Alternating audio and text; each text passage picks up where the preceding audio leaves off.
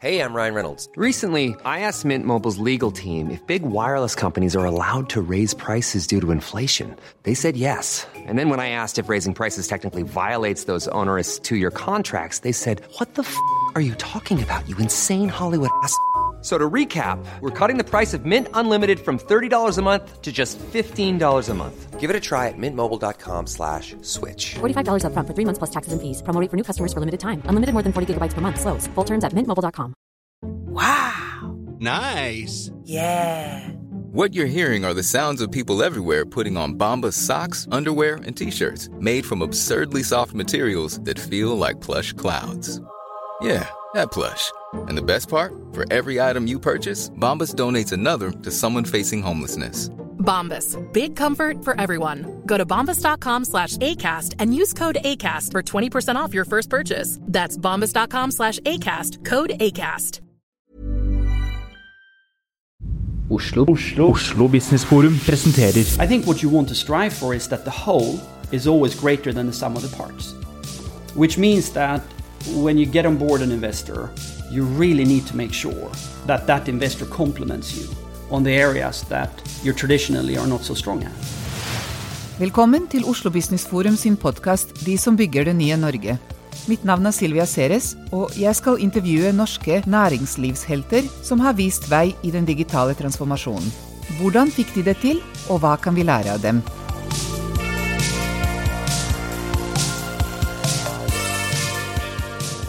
Hello, Henrik Müller Hansen, the Chief Executive Officer of Gelato Group. Welcome to the Oslo Business Forum podcast series about the heroes that are building the new Norway. Thank you very much. This is a bit of a new experience for me as well, because we've been doing these in Norwegian, and I'm just trying to think in English as I'm talking. I'm sure you'll do fine. You're one of my biggest heroes, actually, when it comes to global growth from Norway.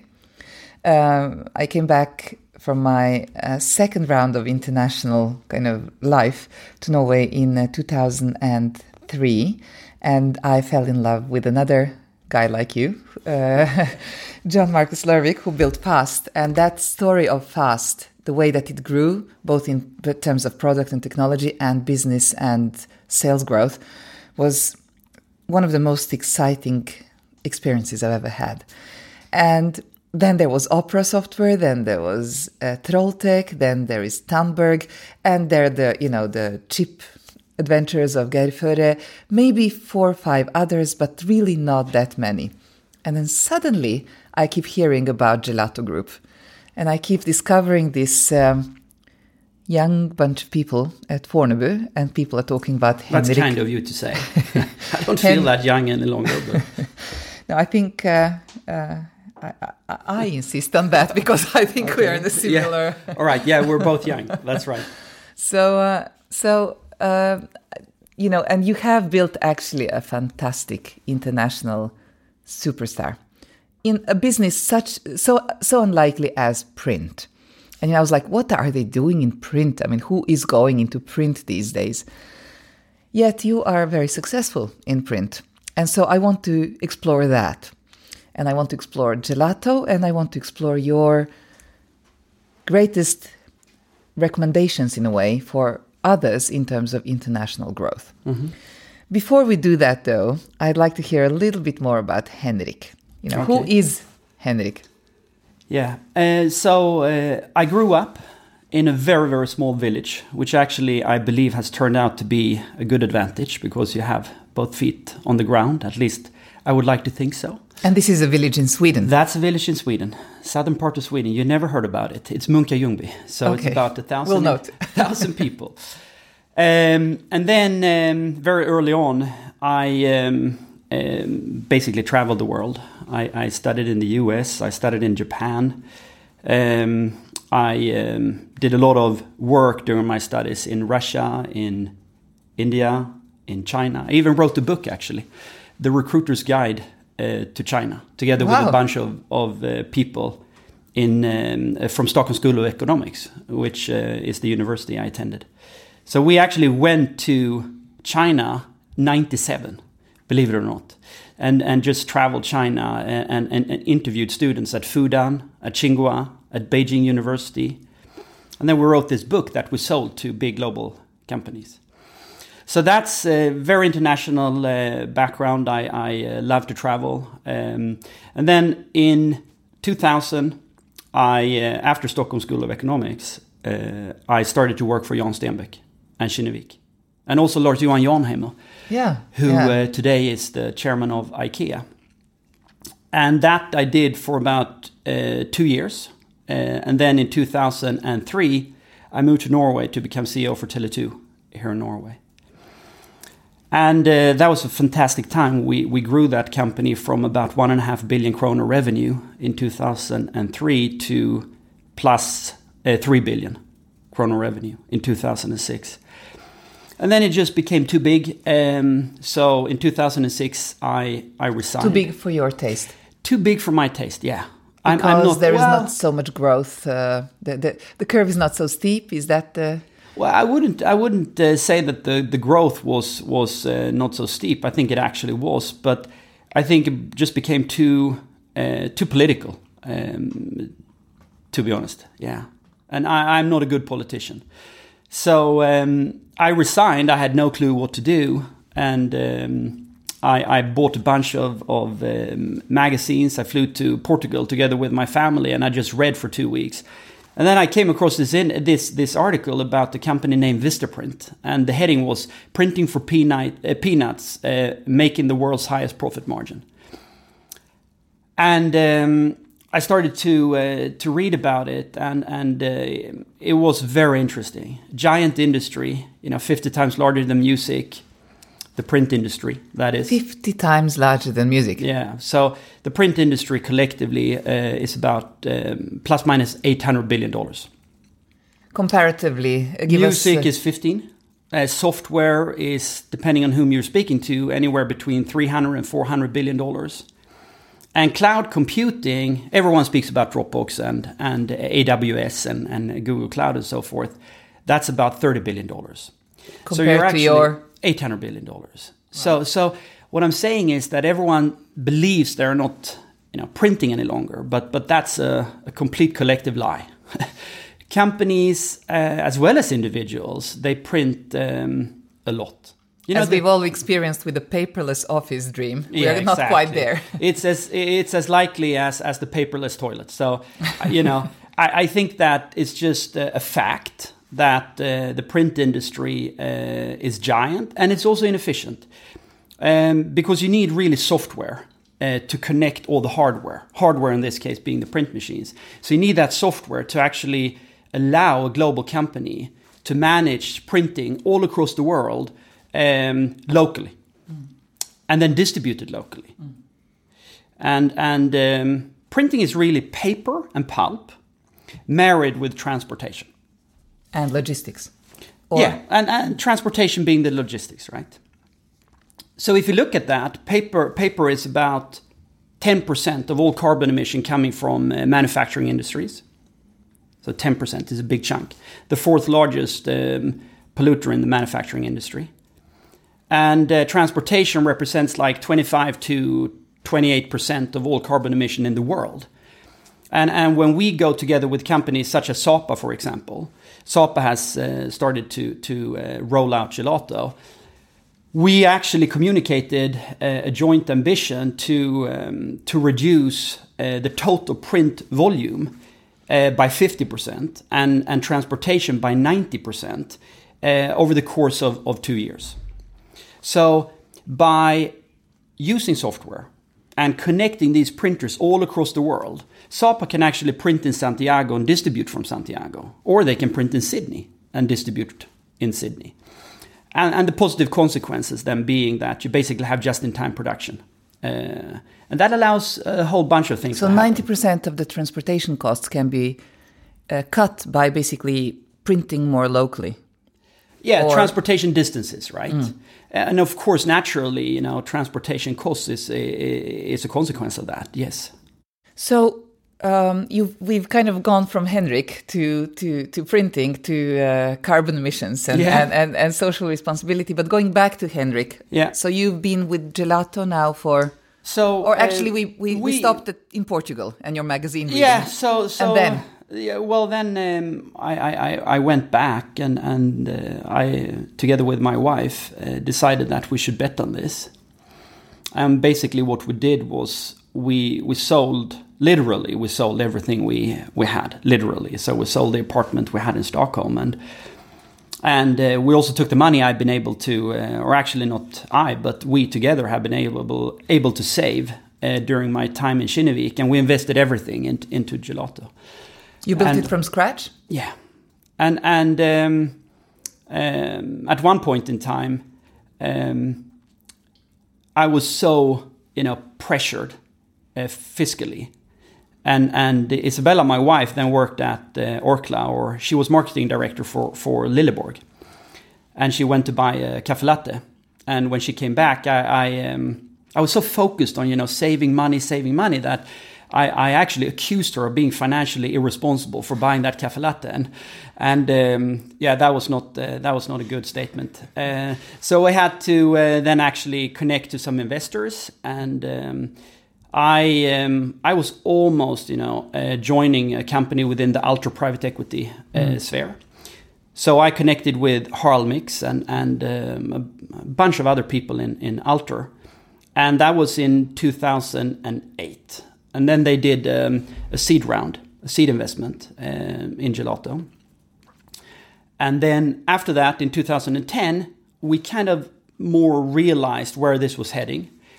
And we took on board some capital from a company named Dawn Capital, based in London, with a very good group of people that ever since has helped us to navigate a bunch of opportunities, whereof you can only go for a very, very small amount of those opportunities. So in terms of investors or customers, or no, in terms of the growth opportunities for Gelato. I mean, so what I mean is, So what I mean is that when you take on board capital, you also take on board intellectual capital, and I think the investors we've been able to attract has really helped us with much more. Can I ask you a question on that?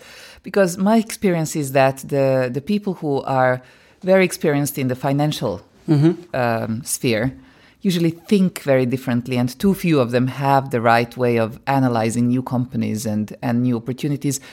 What's your take on the really good investors? How do you find them and how do you recognize them? Well, first of all, I think that too many entrepreneurs think that they have too much knowledge. So I would rather say that you want complementary assets, and if you have an investor with deep financial skill sets and experience, I think that can translate into a lot of power for your journey. I also think that some of these investors, of course, are more fiscally oriented to the point where they don't embark on a journey. They just want return on investment. But then you've done a poor due diligence as an entrepreneur. I think what you want to strive for is that the whole is always greater than the sum of the parts, which means that when you get on board an investor, you really need to make sure that that investor complements you on the areas that you traditionally are not so strong at. So in our case, in Gelato's case, I think that, coming back to Dawn Capital, I think that Dawn Capital has this group of people that are both scar tissued from a lot of journeys together with other tech companies, but they also have a solid background from strategic thinking, fiscal planning, and going global.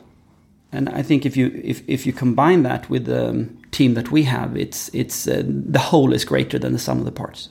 So when was this? When was Dawn Capital for you? So that was about 2010.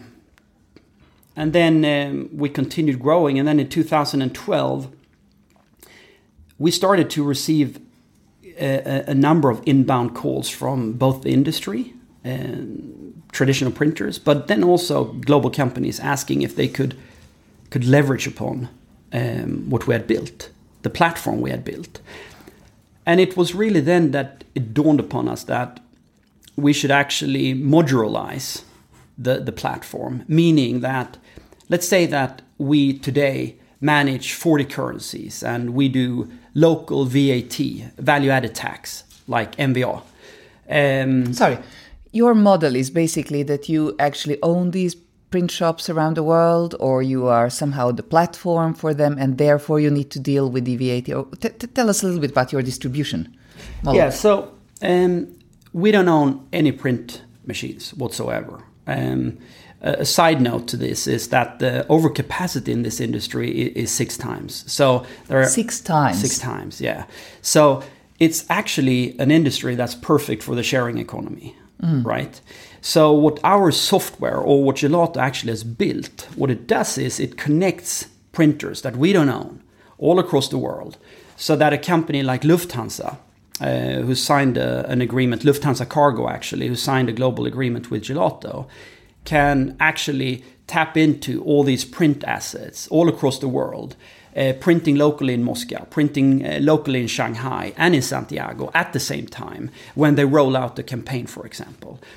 And this is difficult because generally, there is no cloud for printing before Gelato. Or how long was this podcast? Sorry, we have 45 minutes. Yes, so it is. Steve Jobs was interviewed by Walt Mossberg in something called All Things Digital, right? I think it was like 2000, 2000 somewhere.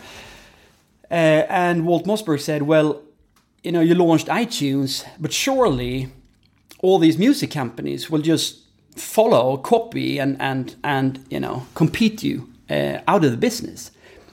And his response was, well, it actually looks perhaps easy to do. But once you start to peel that onion of complexity, it turns out it's not that easy. And it's not that easy because it has nothing to do with music.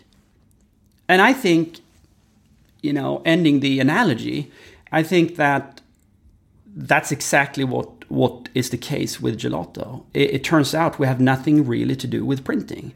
And I also believe that we're a complement to the existing industry. We're not a competitor to the existing industry.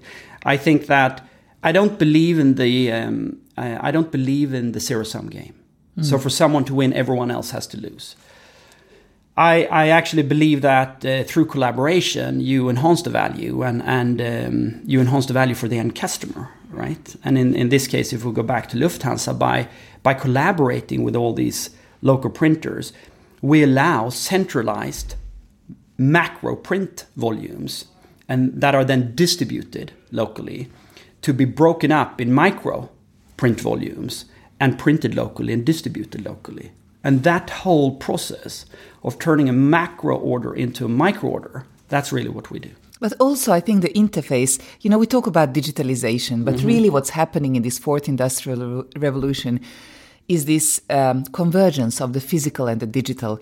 And I think what you describe is a really beautiful example of that. A really efficient digital control infrastructure for the very physical end result.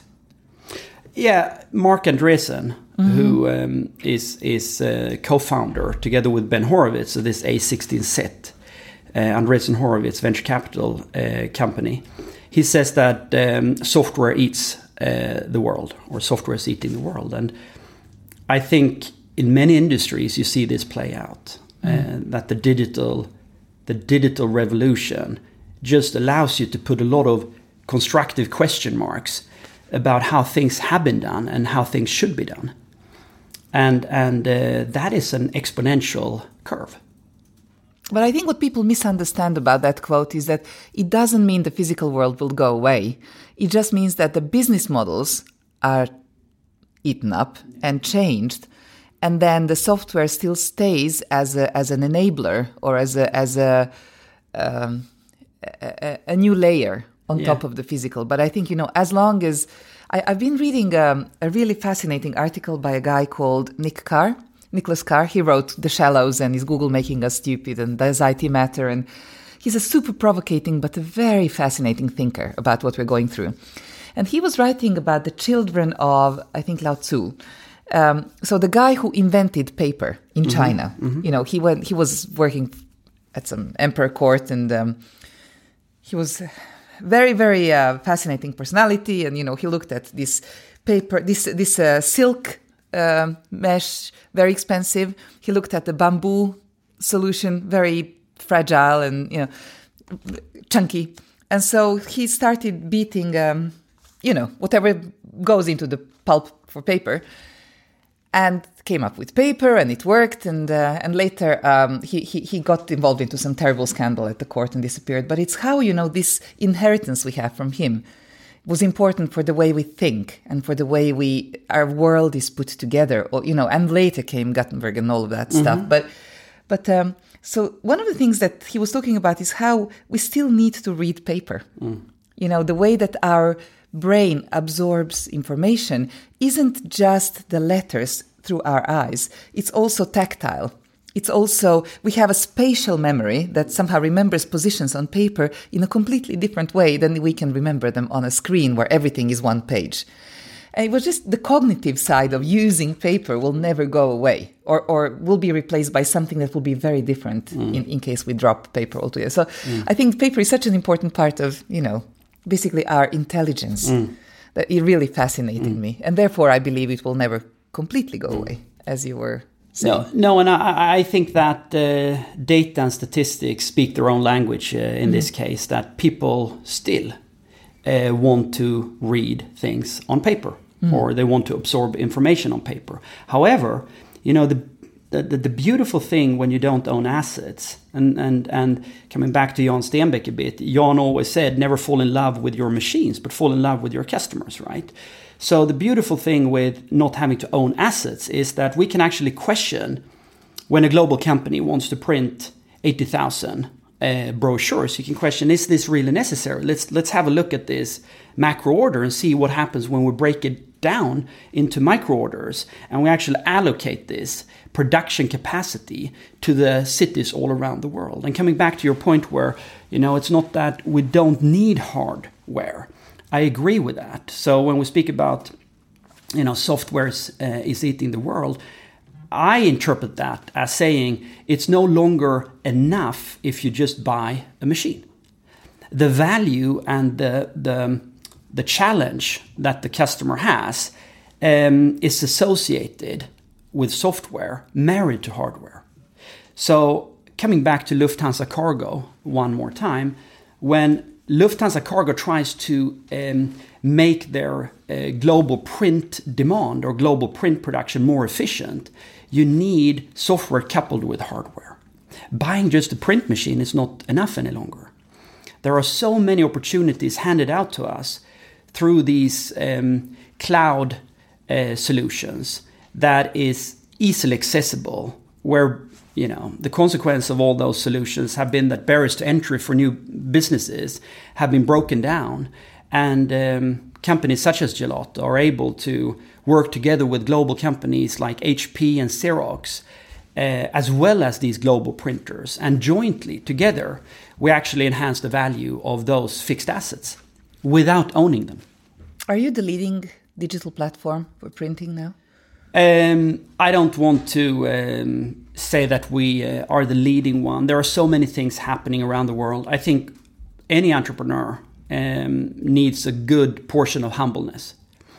I can say that we get a lot of support from HP and Xerox. And also now we are meeting with other machine vendors, and they like what we're doing. And so does, companies like Sapa. Why Sapa? Help us. That's another Norwegian hero we don't celebrate enough. And I think if you does aluminium come into printing? Exactly. It's beautiful. If you look at Sapa and how they're innovating and what they've done in the aluminum industry, I think that's a role model or a showcase we could speak about. The value creation they have been able to generate is quite impressive. The reason why I mentioned Sapa is because they've also signed a global agreement with Gelato, and that Sapa and Gelato jointly see that value is created when we marry software with hardware. While we are at it, there are two things I'd really like you to expand on.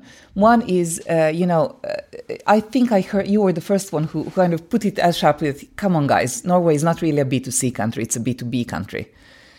So we are great at creating products that the businesses, big businesses, like you've mentioned, Lufthansa and Sapa now. And we have some of these really big reference customers in Norway, Nordics. Do you have any other parts of the Norwegian ecosystem that have been specifically important for your growth? Well, I think that the society as such has been pivotal to Gelato's growth. I mean, the infrastructure that you're capable of accessing as a startup in Norway. And when I say infrastructure, I mean technology, the transportation infrastructure, the legal system, the tax system. I mean, it's just comparatively. And I think it's fair to say I know what I'm talking about because we're operating in 60 countries and we're operating in 30 and we're delivering to 60 countries, covering roughly 5 billion people over one print cloud. When we compare the time it takes to establish a company in any other market, to do your tax report in any other market, I think Norway represents a great platform to leverage upon, to stand upon, when you aspire to build a global company. So I would say that is a particular Norwegian asset that I think we speak too little about. So basically, you said infrastructure and society.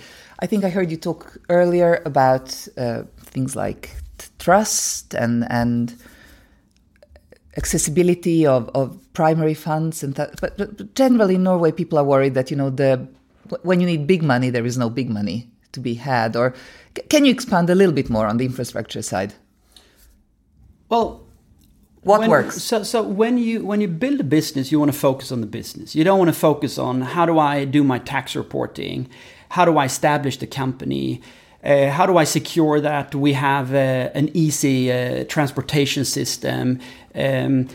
All of those fundamental components are in place in Norway, and especially if you compare it with many other countries around the world. So it's the core aspect. It's the fundamental aspect of company building that I think Norway has allowed us to easily access. If you take Altinn, for example, you can rebrand that and export it to other countries. That's an example of just the ability for us to focus on what we should be doing, which is building Gelato, not focusing on administration and getting the basics right. But Henrik, one other thing that I was really fascinated in your previous discussions is that the way you talk about culture in a company like Gelato. So you are building a company based on culture, very strongly culture focused. And you talk business, you talk numbers, but at the same time there is a lot of extreme ambition, but also extreme inclusion. And you have been very interesting on, what's great about Norwegian culture and what you want to do differently. And you often refer to Jan Stenbeck. Can you tell us a little bit about your philosophy of culture and maybe where Jan comes in? So when Jan built all his companies around the world, he obsessed over culture. We were many nations trying to work efficiently together as a team, disrupting the media industry, the telecommunication industry. And in order to do that efficiently, you want people to align on the very basic aspects of how do we work together? Why are we here? What are we building? How do we look upon customers? Why do we take these no decisions? What is innovation to us? I mean, all of those questions are kind of the glue that unites a team, in Gelato's case, about 100 people from plus 20 countries. So for me, it's an operational model that allows you, coming back to what we spoke about Norway, you have the basic building block in place, so you can focus on the innovation, you can focus on the value creation for the customer. And I think in many ways culture is that same platform. And another thing is, if you join a company like Goldman Sachs, or if you join Procter & Gamble or Orkla or Telenor, these are well-established brands. And so tens of thousands of people have spoken about these companies, and I think many people can easily relate to what it means if you join one of those companies. Whereas if you take Gelato, it's a relatively very unknown company. So it is also kind of an obligation. If you want to attract great people, you need to provide them with the transparency needed for them to take a good decision. A decision that, when you join Gelato, you don't join because you think you make a higher salary than you would compared to Goldman Sachs or other companies. Why do people join Gelato? I think because we're solving a macroeconomic problem. It's a very tangible challenge. The print industry exists. It's inefficiently allocating the digital files, and Gelato represents a solution to it. And when you see the type of reaction we get from companies, global companies, BMW, Lufthansa Cargo, Hexagon, Sapa, you get a sense of pride, and you feel that you're actually embarked on a journey that is leading to something you can look back upon and say, I was part of that. I think many people today that have the ability to just pick and choose, and I think we are fortunate today in that we actually attract those type of individuals. They have to see why am I working here? And that brings me back to the culture, where I think that the culture is the platform that answers that basic question. Why do we exist? We exist because we believe that sharing creativity in a more efficient manner is something the world needs. It leads to, the evident advantages that I've spoken about previously. You and I are somewhat unusual in the way that we celebrate top talent. We say that we love it, and we say that we need more of it. And I was fascinated by one of the references that you have made in one of your writings. You're referring to an HBR article, and you say that if you want to attract top talent, you need to set a high bar for entry. And we all understand, intuitively that talent attracts talent, I think. But how does that work in your case?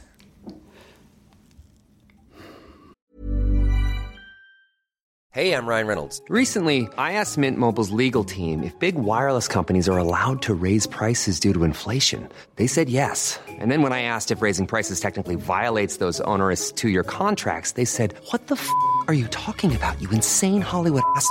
So to recap, we're cutting the price of Mint Unlimited from $30 a month to just $15 a month. Give it a try at mintmobile.com/switch. $45 up front for 3 months plus taxes and fees. Promo rate for new customers for limited time. Unlimited more than 40 gigabytes per month. Slows full terms at mintmobile.com.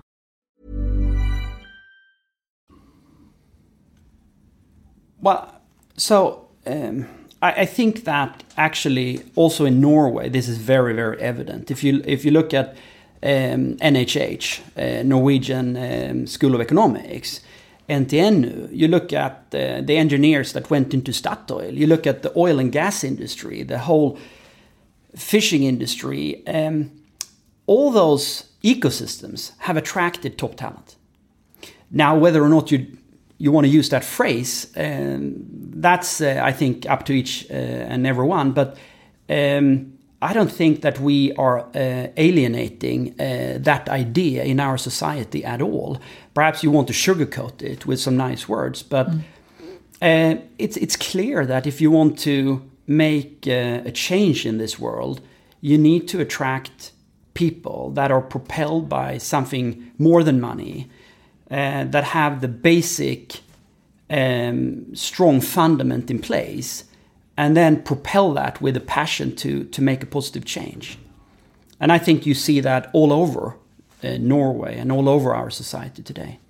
If I may add a personal comment, yeah. I really think that there is so much talent going around in this country, I think there's something about the school system here that makes people think on their own, think critically, solve complex problems, have a really strong ethical compass. There's so many things that are right and necessary for the future. And then we complain how, we don't have enough people going for tech, etc. But I think what we still lack is good enough storytelling, of the kind of storytelling that you are so good at. So basically, I think that people want the grand challenge that they will apply themselves to. And then they will use all of their intellectual and other powers. And I think that leaders who are able to tell that kind of a story, a purpose with passion, will be getting the best heads.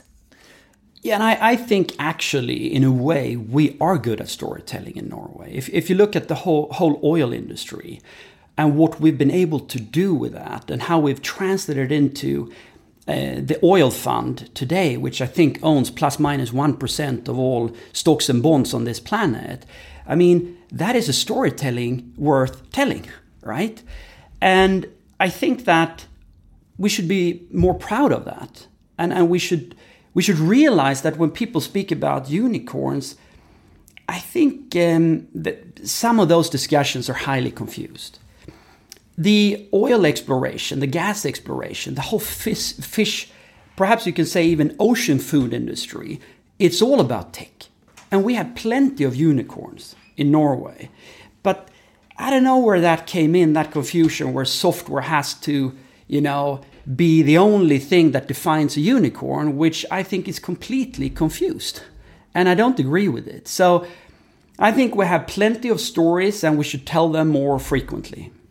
I agree. And they have companies like, Syntef have spawned off at least 2 or 3 of billion dollar worth companies. And because they are far more, mechanical and technical in their nature, there was a notice, of a small notice in the newspapers, and then we kind of shrugged and went on, while we, as you say, keep waiting for the software unicorns. And I think that's a very big misunderstanding, because Norway does have amazing stories on the borderline between these very physical technologies and software. Yes, and also what stems out of that success is a bunch of companies formatting and shaping an ecosystem. And if you go to Silicon Valley, I think the ecosystem, you go back after the Second World War, basically what was Silicon Valley? It was what is called apricot orchards and prunes orchards. And with a sleeping university named Stanford. And then you had this William Shockley, I think his name was. The electronics guy. Yeah, and then had this Shockley semiconductor. And out of that spun 8 people moving to Silicon Valley. He was, by the way, an incredible prima donna, a fascinating leader anyway. Yeah, but, he managed to attract some really, really good people that later happened to exit. Yeah. They moved to Silicon Valley and they established Fairchild Semiconductor. And from that Fairchild Semiconductor came, I think, plus 90 companies and $1 trillion market valuation generated. And also the reignition of Stanford and also Caltech, for that matter, as a platform where the sum of the parts is just a very, very interesting ecosystem. And if you're surgical about it, you actually see that the educational system is a complete pivotal part of success in terms of innovation and disruption. It scales it, basically. That's the real scaling. Yeah, it does, because I think, in any innovation, for any innovation to happen that is truly transforming, you need a time. You need a time period. And sometimes that time period is longer than an investor would like to accept. So under the protection of a university, you're actually free to create. You're free to think, which is one of the reasons why from Stanford, more than 40,000 companies originate. And some people say that Stanford has created plus 5 million jobs, which is almost equal the amount of people living in Norway. So coming back to this thought about ecosystem and storytelling, and I think we need that type of reflection sometimes, that we have those ecosystems, we have those stories. We've done it in an industry like oil and gas, and we've done it in fishing. And I think we can take that and move into green tech. I think we have the possibility of translating it into medicine. So that foundation is something we should speak more about. Talking about ecosystems, I would like to ask you to go back to Jan and Kinnevik. And you have been talking about Jan Stenbeck and how big a hero he is of yours. And you quoted him on a couple of things. Can you tell us, your favorite learnings from Jan? He seems he seems to be creating a very important ecosystem through that. He has. Niklas Zennström, before I worked for Jan, Niklas Zennström founded Skype, worked for Jan, right? And there are these summer talks in Sweden, and when Niklas held his summer talk, he said that it was instrumental for building Skype and also now Atomico, right? And the single most important learning that Niklas had when he worked with Jan was that Jan always came back to, it's never the big that wins over the small, but it's the fast that wins over the slow. And in another way, that's the analogy he always used when he spoke about the nomad people. So he really liked the nomad people and what they represented, because they travel over vast landscapes. They don't stand and protect the ground. They move to fertilized grounds. They never underestimate the barter deal. Agility is kind of underpinning their whole way of thinking. So my personal anecdotes and my personal favorite examples from Jan. Well, I can tell you the first time the first day at work, it was in January 2000, and I had dressed up in a dark suit, a white shirt, and a beautiful tie. And I came up to him and I said, good morning, it's Jan, it's my first day at work. And he looked up at me and he looked terrified, and he screamed out the hallway, who hired this solicitor? And then he looked at me and he said, you know what, Henrik, take off that tie, take off the suit, and put some color on you, and let's go and build companies. So he had this type of, demeanor with him that was just very oriented around the passion to build companies. Also this entrepreneurial completely. of need to pick up pace. Yes, and he had this balance also between life and entrepreneurship and creativity. So two things he many times came back to. One was saving happy memories, because life is short. And that actually propelled me to resign from Tele2 and take a leap of faith and sell everything we owned and invested in this dream. And then another thing he always came back to was never ever fall in love with your assets. You should always fall in love with your customers. So what's the customer value of what you're building? And in a way, when I was CEO for Tele2 here in Norway, we used what's called MVNO, a mobile virtual network operation. And that means we never built the network. We leased capacity. Because also in the telecommunication industry, you have a tremendous overcapacity, except 1 hour during New Year's Eve. But we leveraged upon that and built a beautiful business. And that whole concept of MVNO stemmed from Jan's view that you should not fall in love with your assets, but you should go light and travel fast and focus on the customer.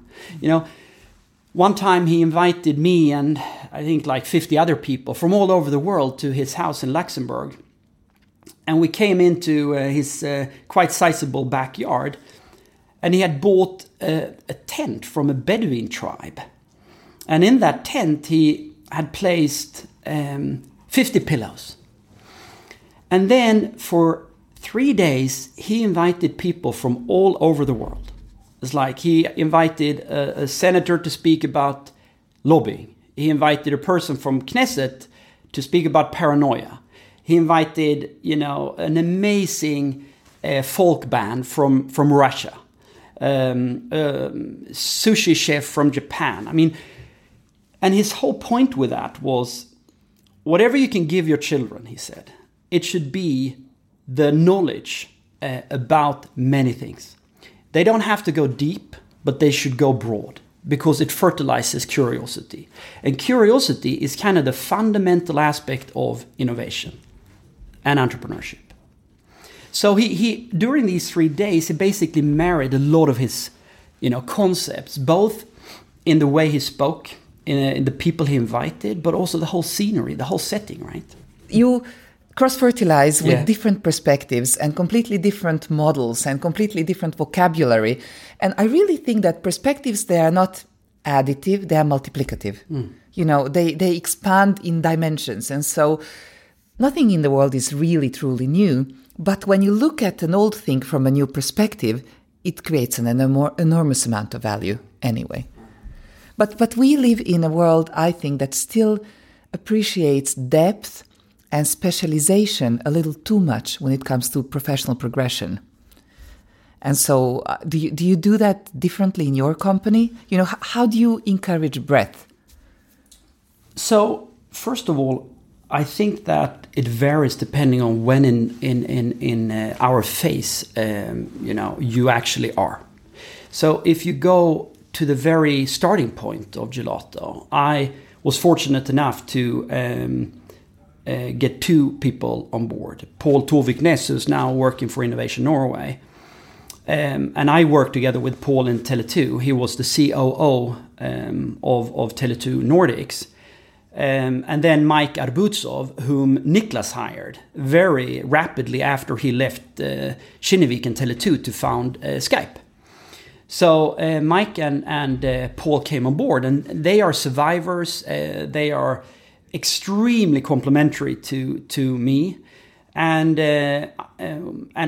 much more intelligently powered than I am. And so the complementary assets, again, the whole was much greater than the sum of the individual parts. So at that point in time, you focused a lot on just surviving, right? Then we came into a phase where you needed to have more generalists who could translate our vision into management, into leadership. Of course, you always need leadership, but translating more on a generic structure. Level. Yeah, structure. Now I feel that we are in a different phase. Now, let me take one example. So next year, the whole EU will go through a pretty serious regulation in terms of personal protection, a Data Protection Act. We need a person who is very oriented around security. That is now the right phase for our company. Going back 3-4 years ago, it was not. So I think for us now, we actually like specialized people. But it's really depending on where in the journey you are. But then you can still have breadth on a team level, right? And yes. It's the way you talk about complementarity that I think will be crucial now. Yes, absolutely. So you also then really need to know what's the high or the bid, what are the areas you really need to cover as you move forward. And make sure that people actually understand that, respect that, and work with, not against each other, Yeah, absolutely. But that comes back to the culture and why you exist as a company, because those type of questions come when you're confused on the reason why you exist. I have to ask you a little bit about China and your exploration of the world. You've recently been to India and visited print shops and came back somewhat shocked, I'd say. And but you still feel that you have a very important social responsibility in all these businesses. Tell us a little bit about the opportunities and the challenges of that kind of international growth. Yeah. I mean, we all have a responsibility, every company, every individual, to do and represent good things, of course. When you come to a country like India, just to put a bit more color to that comment about being shocked, I mean, perhaps we are also very naive when we grow up in the Nordics. Our view on how the world should look and how people should work, under what conditions, are not applicable to some countries around the world. And India, naturally, with 1.2 billion people, they have their challenges. We have ours, but they have theirs. And what we must secure as a global company now is that when we access local print assets or local print factories, that they abide and support the values that we want to represent. So in India specifically, we work together with Ernst & Young, and what we do is we work together with our print houses and Ernst & Young to make sure that the level of quality, workers, security represents what we want to represent. In the case of India, in the case of China, if we move to China, one of the challenges we were faced with was all of a sudden we couldn't use AWS, Amazon Web Services, where we, up until the launch of China, had stored all our data. In China, due to the Chinese walls, the firewalls, we could simply not get the speed needed when you access our service to the level which we want without moving into Alien or Ali Cloud. So we basically had to reinvent and restructure the way we access and the way we store data across the world. So should one of our global companies like Blue Air, who manufactures air cleaning systems, if they made a change in the file in China, it had to be replicated all around the world at the same time. So basically, then Ali Cloud and AWS needed to speak to each other, both on a deep level, deep data storage level, but also on a front cloud level, the elastic cloud level, the rapid access level. So it's just one of those. We spoke earlier about what is Gelato and why is it difficult. That's one of those layers when you peel the onion. All of a sudden you stumble upon something that you could not foresee before you took the decision to launch China. But Henrik, I have to do one little pick on this, because you know, at the same time, I think you're learning something about Chinese business that too many globally focused companies are kind of avoiding. You know, we kind of hope that Chinese guys will figure out their own infrastructure and all their ecosystem needs. And the way that you refer to Ali Cloud, which I assume is Alibaba's parallel of the Amazon own cloud, I think what I pick up from the finance industry is how incredibly important the developments, in companies like WeChat and Tencent and Alibaba and Baidu will be. And they are creating something globally just as powerful as the GAFA, the Google, Apple, Facebook, Amazon, yet we have a complete blind spot for them. But you don't. I think coming back to, you spoke about, or you wanted me to speak about Jan Stenbeck.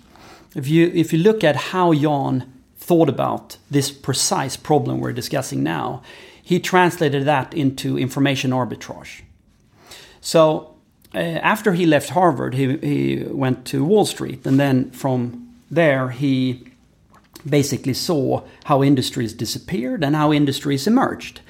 And when he came back to the Nordics to invest in something called telecommunication and media, people didn't understand what he was doing. And many thought that he was irresponsible, and some also laughed at him. But he did it because he had information arbitrage. So I think we don't have a choice. If we want to invent, if we want to build companies that make global impact, you have to seek information, and curiosity is your best companion in that. And ignoring a country like China, I think that's not aligned with innovation. And especially not being such a small country as Norway. So for us, it's a great opportunity. And what I have grown to appreciate and understand is also the respect that many Chinese people and business people feel when it comes to Norway and doing business with Norway. So I think we have everything to gain by being curious and by seeking information before it finds us. Very interesting. The other thing I'd like you to help us with is this idea around, Google and, say, Amazon as really necessary partners, yet, not the only providers of absolutely every digital service people can dream up. There is this need, there'll always be a need for a specialist layer of services in all kinds of verticals that I think other companies do better because they can be more specialized, because they can be more vertical. You are playing that, but it's very, very difficult, of course, because these global mega monopolies are growing and they're very growth hungry. So how do you play that double part of, being a partner, being a competitor? I wouldn't say that we are necessarily a competitor to Google or Facebook, but it is difficult to navigate. It's difficult to navigate because they are so dominant forces, especially when it comes to customer acquisition. So the cost for us to do advertisement on Google and Facebook has skyrocketed during the last, basically every year. But I think in the end, I think it was Michael Drexler from Walt Disney. He said, in the end, it's all about the product. So what he means by that is if you cannot entice and convince the consumer or the customer that you add value, unique value to them, you will struggle to use Google and Facebook as acquisition channels. If you manage to convince the customer that what you provide is unique and they should stay with you, thus building customer loyalty, I think Google and Facebook are growth engines that you could really leverage upon. I think that's a very, very important part of companies. Companies with global ambitions need to play that strategy very careful, and I really hope that we can go later deeper into that in some other setting. We're coming close to the end of our allotted time, and what I would love you to comment on are really two things. I'd love you actually to talk more about Silicon Valley versus Norway. I'd love you to talk about how public institutions play a role. But the two questions we have to finish with are, where's the politics of this? I think politicians are extremely good in Norway, but they have a different language and a different set of models. And how can you translate what you talked about now into something that is relevant for politicians? And then the last thing is, what would be your three top advices? So when it comes to politics, I think that we can look back upon one global success case in Norway that regardless really of left or right has been joint understanding, which is how do we allocate, how do we preserve, and how do we build value from oil and gas and everything we've done with Mother Nature. So I think that translates into when the government or when the politicians have a unanimous understanding about what is the high order bid, what is the key objective we have set out to shape and to build, then very good value is created for the society as a whole. The key objective for the new game then? Yeah, the key objective, if you go back to this particular case, has been to how do we maximize for future generation the value we extract from oil and gas. Which brings me to, I think, what the government should do and what they shouldn't do. So what I think the government should do, and which is our next real big target as a society, is education. I think that for innovation to happen, you need to front load it with education. And that's why the teachers actually in Norway, they are my heroes. They actually take care of our children, basically more than we do, at a very young age to adulthood. They listen to our children. They support them in their dreams and their visions and their ambitions. And it links back to the importance of education, I think. If we want to innovate and create the next generation of companies, I think the school system, the educational platform, is completely instrumental. You say front-loading education. What do you mean by that? So I mean that you need to front-load innovation with education. Okay. So education comes before innovation. So what do you need to educate in? What would you focus on? Well, first of all, you need to understand that today's educational system, I see my own children learning about all the capitals in Europe, learning the same things that we were taught in school when we were young. And it hasn't changed much during the last 100 years. So it's a consequence of how you produced the T-Ford 100 years ago. So that's the first challenge I believe we're faced with. Singularity University is an example of how you can challenge education, where their ambition is, they have an audacious goal, which is we want to teach people that have an idea on a new product, a new service, that can positively impact 1 billion people or more through technology. So it's an audacious goal. It allows us to think big. And that is what I believe is the next big quest for Norway, because we have so many things going for us that if we crack that, we can actually become kind of an educational hub.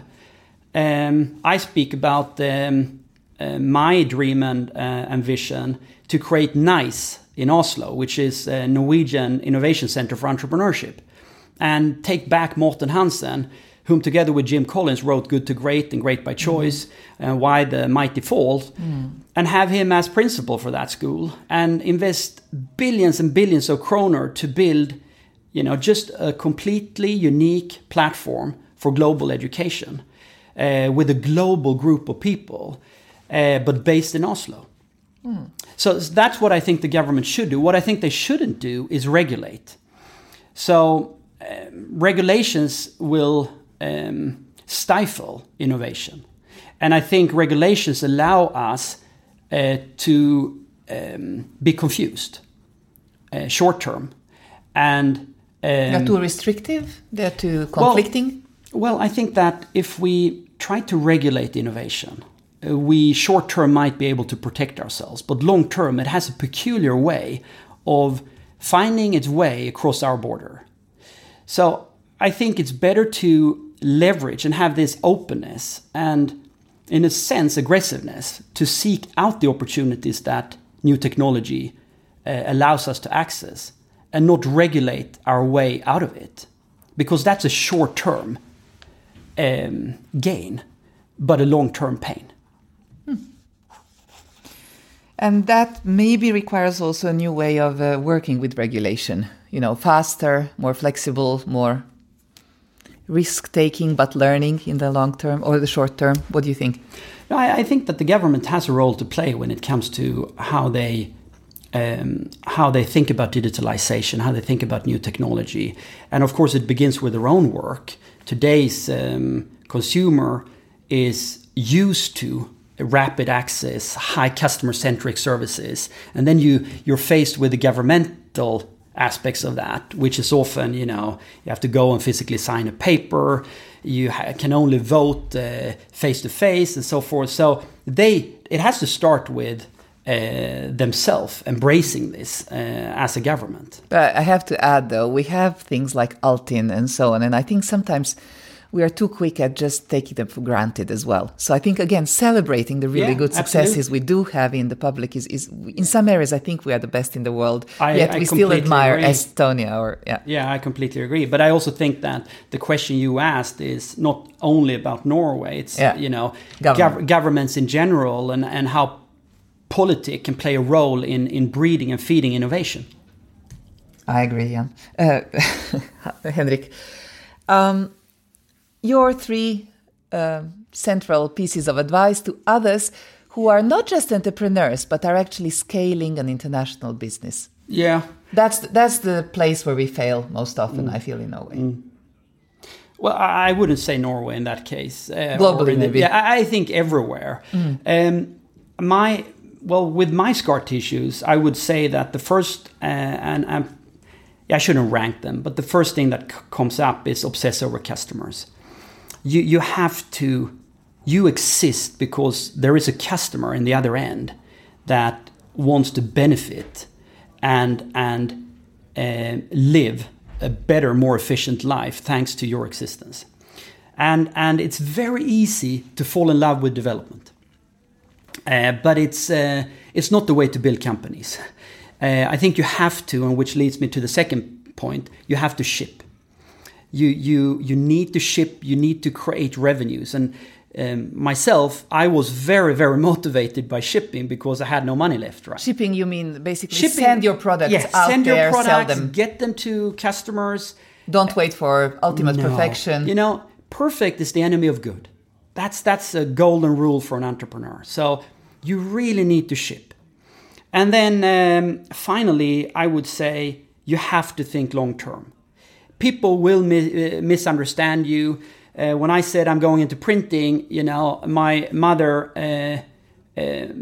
prayed for me and thought I had gone completely mad.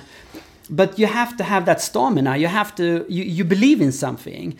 You've seen something. Most often it fails, but at least you have a passion and you have a belief system that allows you to get access to that energy you need to build. And a final note, you said 3, I'll give you 4. Think big. Because if you can't dream it, you can't build it. I think one of my anti-heroes, Donald Trump, said something along those lines. If I'm going to be thinking anything, I might as well be thinking big or something like that. And, he's a living proof it works. But I think it's a really, really important piece of advice. I think too often we are scared of our biggest thoughts and we kind of park them for later. And life's too short for that. Henrik, thank you so much. You're an inspiration. Well, likewise. I'm honestly, I'm super impressed with your background. And I actually asked before this podcast if we could get some time together to sit and chat, because I think we at Gelato, and including, of course, myself, we have a lot to learn from you. I'd love to do that. We wish you all the very best with Gelato, and it'll be super exciting to see how this goes into the future. Thank you for sharing your time with us. Thank you very much. Tusen takk for at du lyttet til Oslo Business Forum sin podcast De som bygger det nye Norge. Hvis du likte det du hørte, følg oss og gi oss en tilbakemelding på iTunes. Det hadde vi satt stor pris på.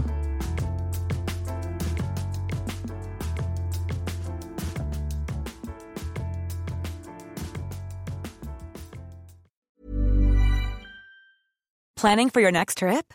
Elevate your travel style with Quince. Quince has all the jet-setting essentials you'll want for your next getaway, like European linen, premium luggage options, buttery soft Italian leather bags, and so much more. And is all priced at 50 to 80% less than similar brands. Plus, Quince only works with factories that use safe and ethical manufacturing practices.